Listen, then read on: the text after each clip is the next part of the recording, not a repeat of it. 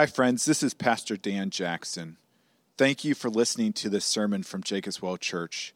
My hope and prayer is that this message will be a blessing to you and lead you into worshiping and enjoying our great and gracious God.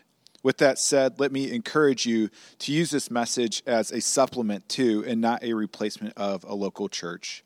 Christ did not establish his church simply for us to consume messages, but so that we could be intimately invested in each other's lives as an authentic covenant community.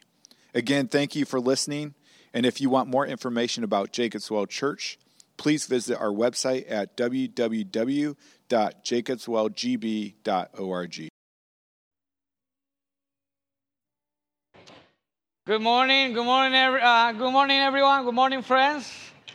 Buenos dias. It's a joy to worship the Lord with you today. I'm enjoying this day. For those that don't know me, my name is Jonathan. I'm the director of Spanish Ministries here at Jacob's Well. I'm excited to bring the word to you this morning. We are going to be studying back to, we're going back to this series in Mark. So we'll be in chapter 12 today.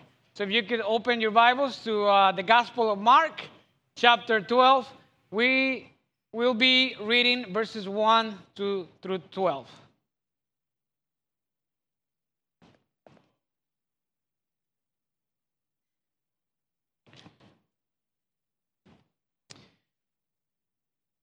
This is the word of the Lord. Mark 12, verses 1 to 12. And he began to speak to them in parables. A man planted a vineyard and put a fence around it, and dug a pit for the winepress and built a tower, and listened to the tenants and went into another country. When the season came, he sent a servant to the tenants to get from them some of the fruit of the vineyard. And they took him and beat him and sent him away empty-handed.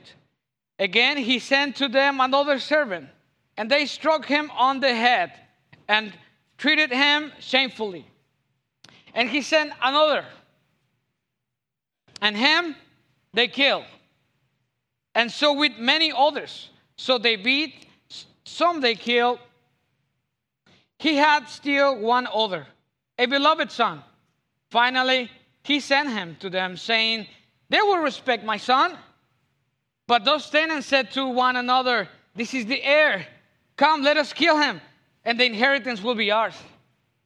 And they took him and killed him and threw him out of the vineyard. What will the owner of the vineyard do? He will come and destroy the tenants and give the vineyard to others. Have you not read this scripture? The stone that the builders rejected has become the cornerstone. This was the Lord's doing, and it is marvelous in our eyes. And they were seeking to arrest him, but feared the people, for they perceived that he had told the parable against them. So they left him and went away. Please pray with me. Father, we pray now this morning. First, give you all the praise because you are good and your faithful love endures forever. We ask now that you open our hearts and eyes to see you in these words of scriptures. We pray that you make our hearts submit to your authority. In Jesus' name we pray. Amen. Well, today we are going back to the series of Gospel of Mark. Our passage come right after Jesus' triumphal entry. And after he cleanses the temple and taking the money changers out. And this passage is full of drama and suspense. The religious leaders challenged Jesus' authority in the previous passages. And before our passage today, and they ask him a question. They say, by what authority are you doing this? Or who gave you this authority to do them? Jesus says to them, I will ask you one question. Answer me, and I will tell you by what authority I do these things. Was the baptism of John from heaven or from man? Answer me. And their answer was, we don't know. They didn't want to answer. They didn't want to acknowledge his authority. To this group is the one who Jesus is telling them this parable, to the religious leaders. So this parable is about a man who plants a vineyard. This man is a good man. Even though he does a good job, he becomes the victim of his employees. He is disrespected, he's robbed, and he loses what he loves the most. What happens to the owner here in this parable is not fair. It's evil. He did good, and they gave him bad in return. So the first thing I want us to see is the marvelous goodness of God. And we see that on verses 1 and 2. Verse 1 starts saying that he began to speak to them in parables. He told them a parable, a short story that has eternal meaning. This parable is about a wealthy landlord who owned large pieces of land, which he leased to tenant farmers. The tenants agreed to cultivate the land and care for the vineyard when the landlord was away. The men of this parable planted the vineyard, doing everything necessary to make it productive. The vineyard was given the necessary equipment. He put a fence to protect it. He also built a tower to serve as a watch post, a shelter for the workers, and also as a storage. The care of this vineyard was a great concern for the owner. A portion of the earnings of the crop earnings was to be paid as rent, and at harvest time, the owner sent his servants to collect the rent. The first two verses shows the goodness and generosity of this man. He equipped the vineyard with everything that was necessary for them to work and make a profitable life. The owner gave them a job, trusted them with his vineyard, allowed them to live a good life. He protected them by building this tower. He provided the necessary equipment and tools. Let me share a story for those who don't know. This passage reminded me when we first, as family, came to Green Bay.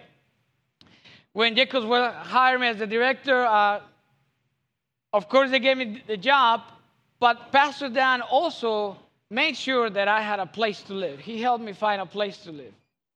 And not only that, but Pastor Spencer made sure, and also with so many others, of course.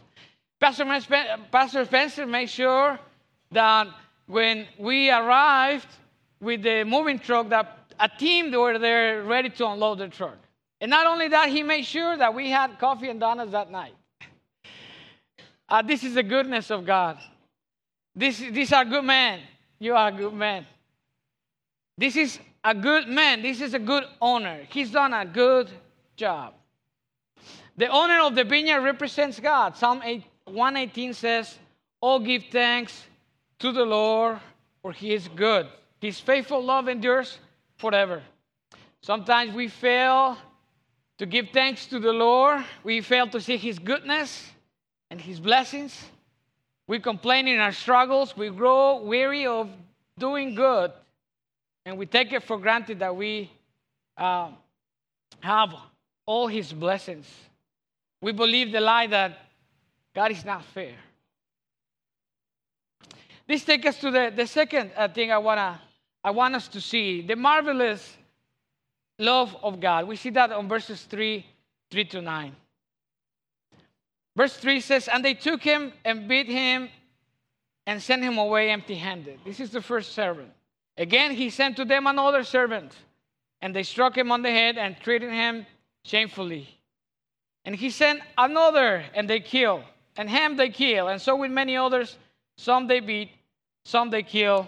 He has still one other, a beloved son. He sent him to them. At this point, the people that are hearing this parable, these religious leaders, are saying, this is a bad idea. What is the owner thinking? They are killing the servants, and now he wants to send the son? What is he thinking? Well, this is what he's thinking. He's thinking, they will respect my son. But those tenants said, verse 7, this is the heir. This is our chance. Let's kill him. And everything will be ours. The inheritance will be ours. So that's what they did. They took him and killed him. So the first one came back empty-handed. The second one, he was beat and humiliated. The evilness of this is increasing.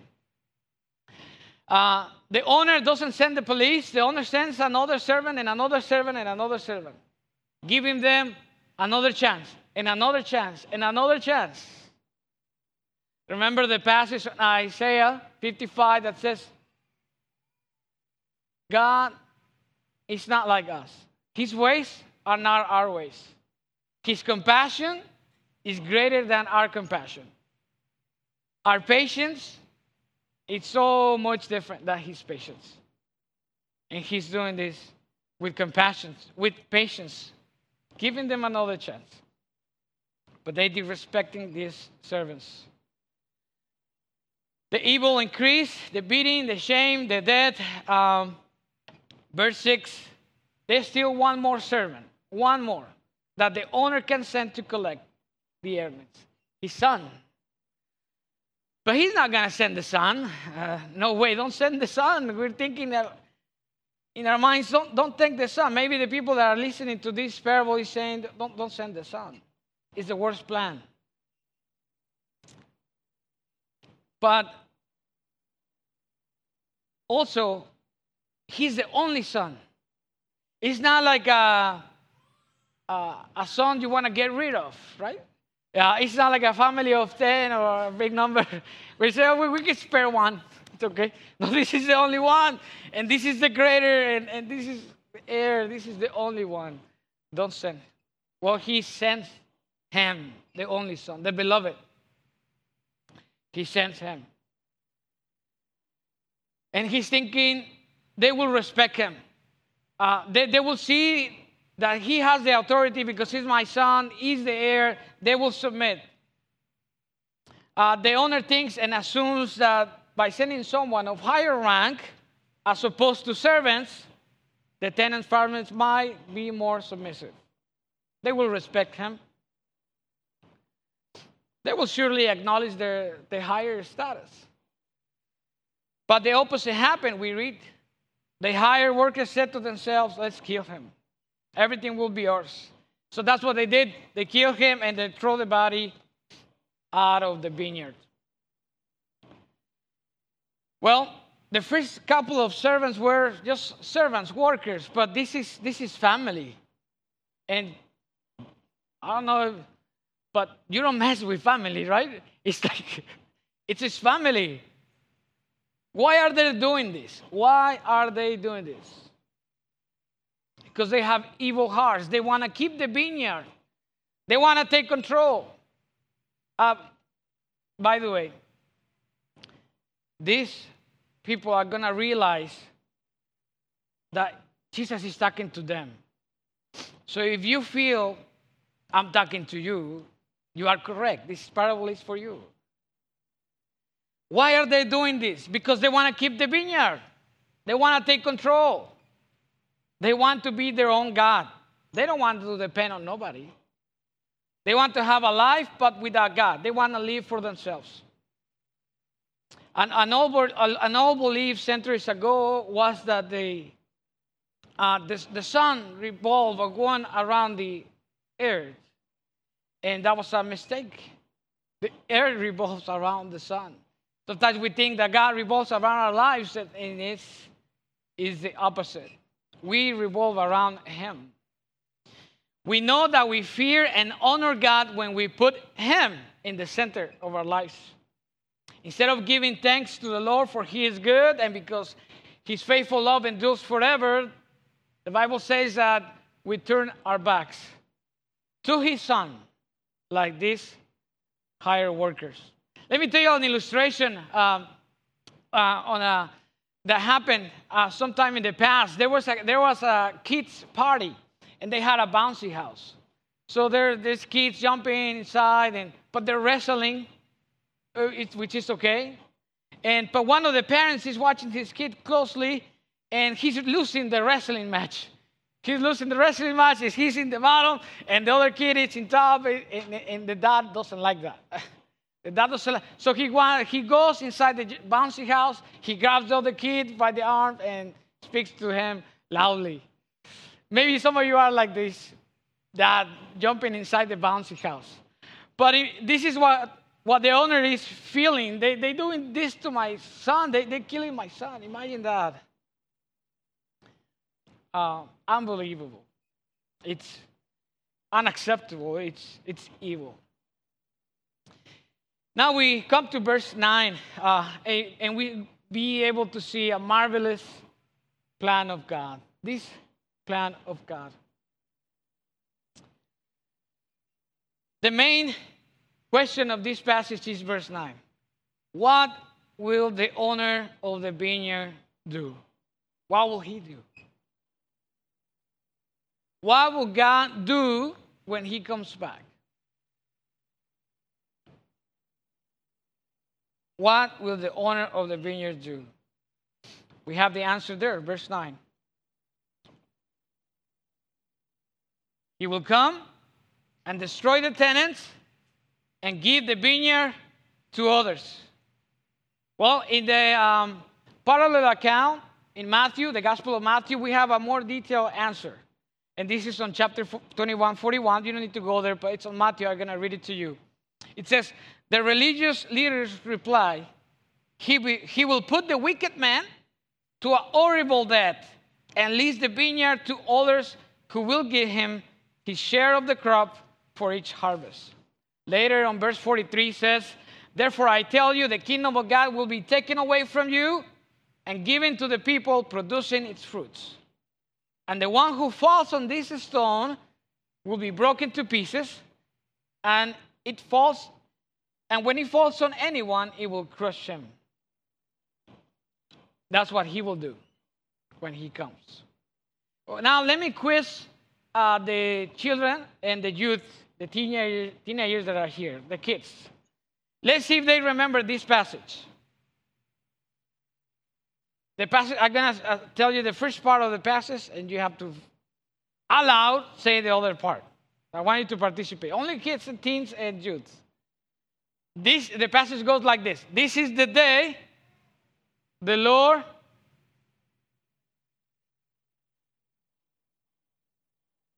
okay, help from the parents. This is the day the Lord Yes. Some of us need to teach our children more. Oh, I'm safe because my children are not here. Good.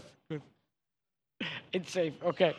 Well, this quote, this passage, this famous popular passage comes right after our passage. Right after our passage is from Psalm 118, where it says on verse 20 of us, have you not read this scripture? The stone that the builders rejected has become the cornerstone. This was the Lord doing, and then it's marvelous in our eyes, right? So the false teachers, the scribes, the religious leaders, in this moment are rejecting the cornerstone. They are rejecting Jesus' authority. And by doing that, they are fulfilling the prophecy of Psalm 118. This is an illustration of workers using stones. And they see these stones to build, and they say, this is not good. This is a bad one. This is wrong, unworthy, not genuine, does not meet the qualifications. This Savior, Jesus, not me, throw it away. That's what they're doing. The stone is the Son, Jesus Christ. They are rejecting the stone. And the stone becomes the chief cornerstone. Let's pause for a moment and let's see who is who in this parable. Who is representing who? The owner of the vineyard represents God the Father. The vineyard is the people of Israel, the people of God. The tenants are the religious leaders of the day. The servants are the faithful prophets of the Old Testament who Jesus sent again and again.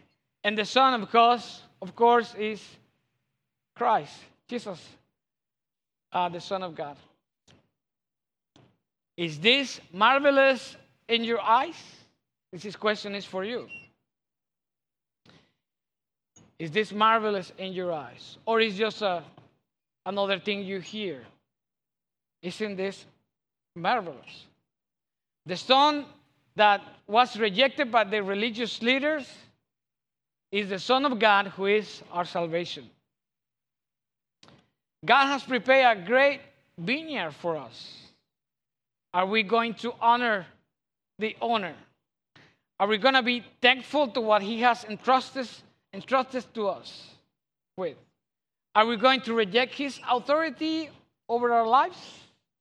Are we going to fail to see his goodness and love? Are we going to work hard in the ministry that we are part of?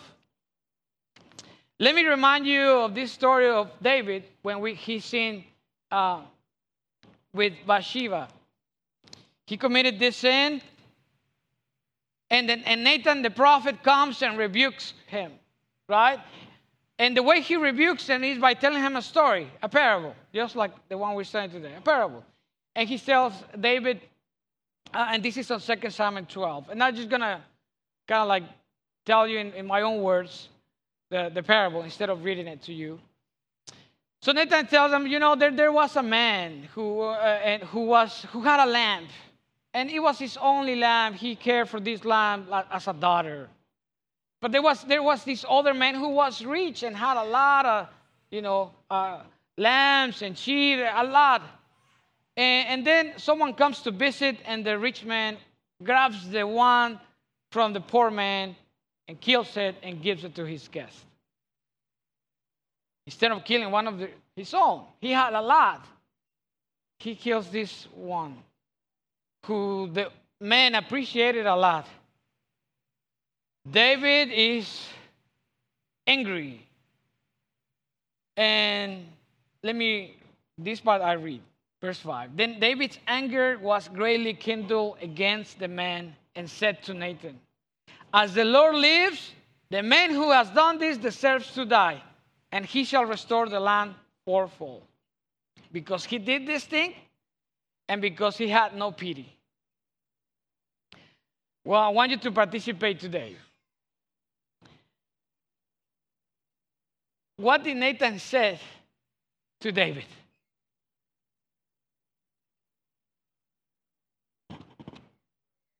You are that man. You are that man. He said, you are the evil one. You're the one that did this. It's almost the same. It's happening. The same thing is happening in our parable today. They're listening, and Jesus is saying to them, you are these evil tenants who kill the prophets and who are getting ready to kill me. You are the ones. It's the same thing that is happening, but there's something different. The response. David's response was, I have sinned against the Lord. I have sinned. What was the religious leader's response? Let's look at verse 12. And they were seeking to arrest him. They want to arrest him. They're not going to tolerate that. They're not going to tolerate that. They don't want to give him the power. They're not going to submit. So question for you is, how are you going to respond to God's calling in your life? How are you going to respond to his authority? Are you going to submit to the Son? Are you going to love the Son, Jesus, and do good works to bring glory to him in everything you do? Are you going to submit to him even when you don't feel like it? Now, if you feel this is for you, it is for you. Don't feel bad.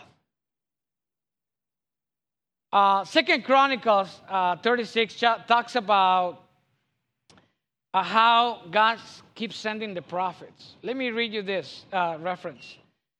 It says, 2 Chronicles 36 says, the Lord God sent persistently to them messengers because he had compassion on his people. But they kept mocking the messengers of God, despising his words, and scoffing at his prophets, until the wrath of the Lord rose against his people, till there was no remedy. Elijah, complaining prayer, reads, "The people of Israel has forgotten or forsaken thy covenant, thrown down thy altars, and slain the prophets with the sword." These religious leaders want to arrest them, but they don't do it. Why? Because they fear in the crowd. To people conscience. Fearing social ramifications. Afraid of causing a rebellion. They fearing the crowd. What will they think of us? They will go against us. Sometimes we fear the people too much in our lives also. What will they think of us if we do this and if we do that? But the reality is that we have to choose to either fear man or fear God. The good thing about fearing God is that if you fear God with reverence, fear, you don't fear anything else. But if you don't fear God, there's a lot of stuff you're going to be afraid of.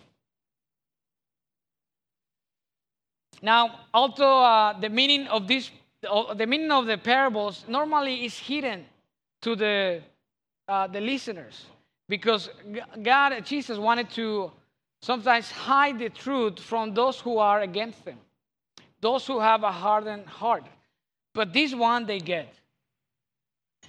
This parable brings the hearers to pass judgment on themselves. They understood this parable. And we also understand this parable. This parable was for them. This parable is also for us. Are we going to be good stewards and respect the Son? Or are we going to try to take control and make it about us, or about what we think is more convenient to us? Their place of these religious leaders, their place and power, their prestige will come later soon to an end.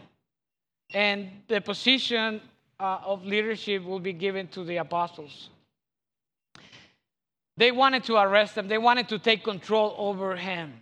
They wanted to take power over him. They wanted to be above him, to get the upper hand, to rule over him. And they couldn't do it at that time, so they leave and prepare for later. A couple concluding thoughts, bringing this all together. So this vineyard owner sent his son, thinking they were going to respect him. He didn't think they were going to kill his son. He said, perhaps they will respect him. So he took the risk. Our Heavenly Father sent his son, but he knew what they would do. He said, they will not respect my son, but I'm going to send him. And the son said, yes, Father, they won't respect me. They will beat me up. They will strike me in the head. They will kill me. They will try to keep my inheritance. I still want to go. Please send me. Forgive them, for they don't know what they do. This is our Savior. This has to be marvelous in your eyes. This was the Lord's doing. And the faith that we have is His doing. Are we going to respect and love the Son and share His inheritance? Or are we going to try to take control over the vineyard that He has been entrusted to us? He is the cornerstone. In this passage, we saw three things. First, we saw the marvelous goodness of God. The owner provided a vineyard, just as the Lord provides all that we need. He provided a ministry and a church and works to be done by us. He provided what we need to live and what we needed to know our Savior. He provided a Savior and Redeemer. We also saw the marvelous love of God. God knew that His Son was going to be crucified, and He still sent him. He loves us so much that he sent his beloved Son. And lastly, we saw the marvelous plan of God. The Son was killed, but was resurrected, and now it's reigning. It's so marvelous that the stone that was rejected by many has now become the chief cornerstone of our salvation. Please pray with me. Let's close in prayer.